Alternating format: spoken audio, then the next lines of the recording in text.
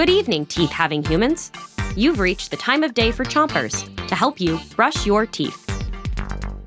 Select one side of the top of your mouth and brush with tiny circles around each tooth.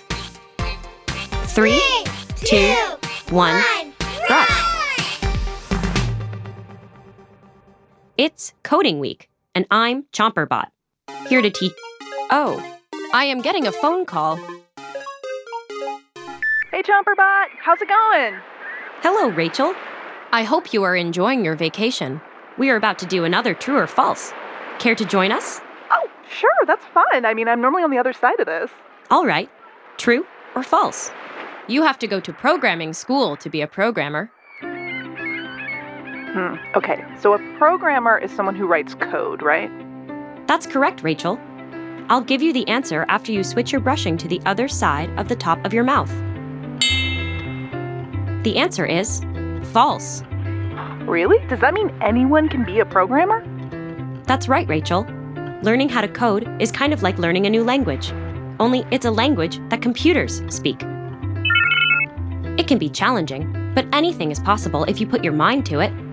There's lots of ways to learn coding online if you have a computer, or you can ask someone at school or your local library to help you find ways to learn too. That's awesome, Chomperbot.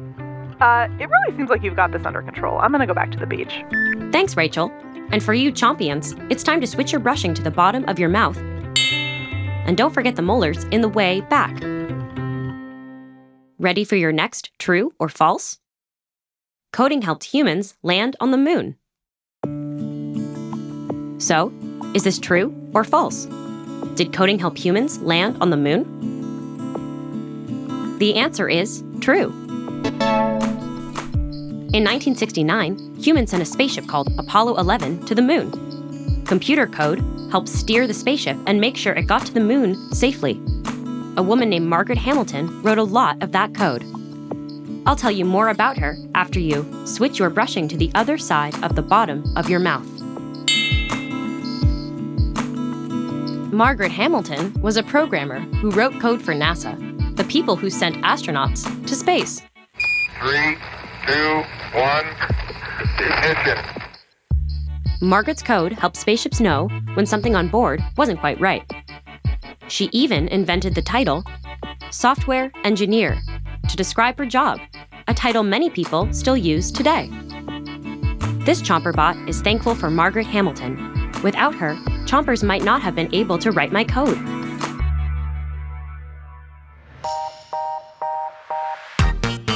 That's all the time we have for tonight. I'll be back tomorrow. But until then, 3, 2, 1, spit!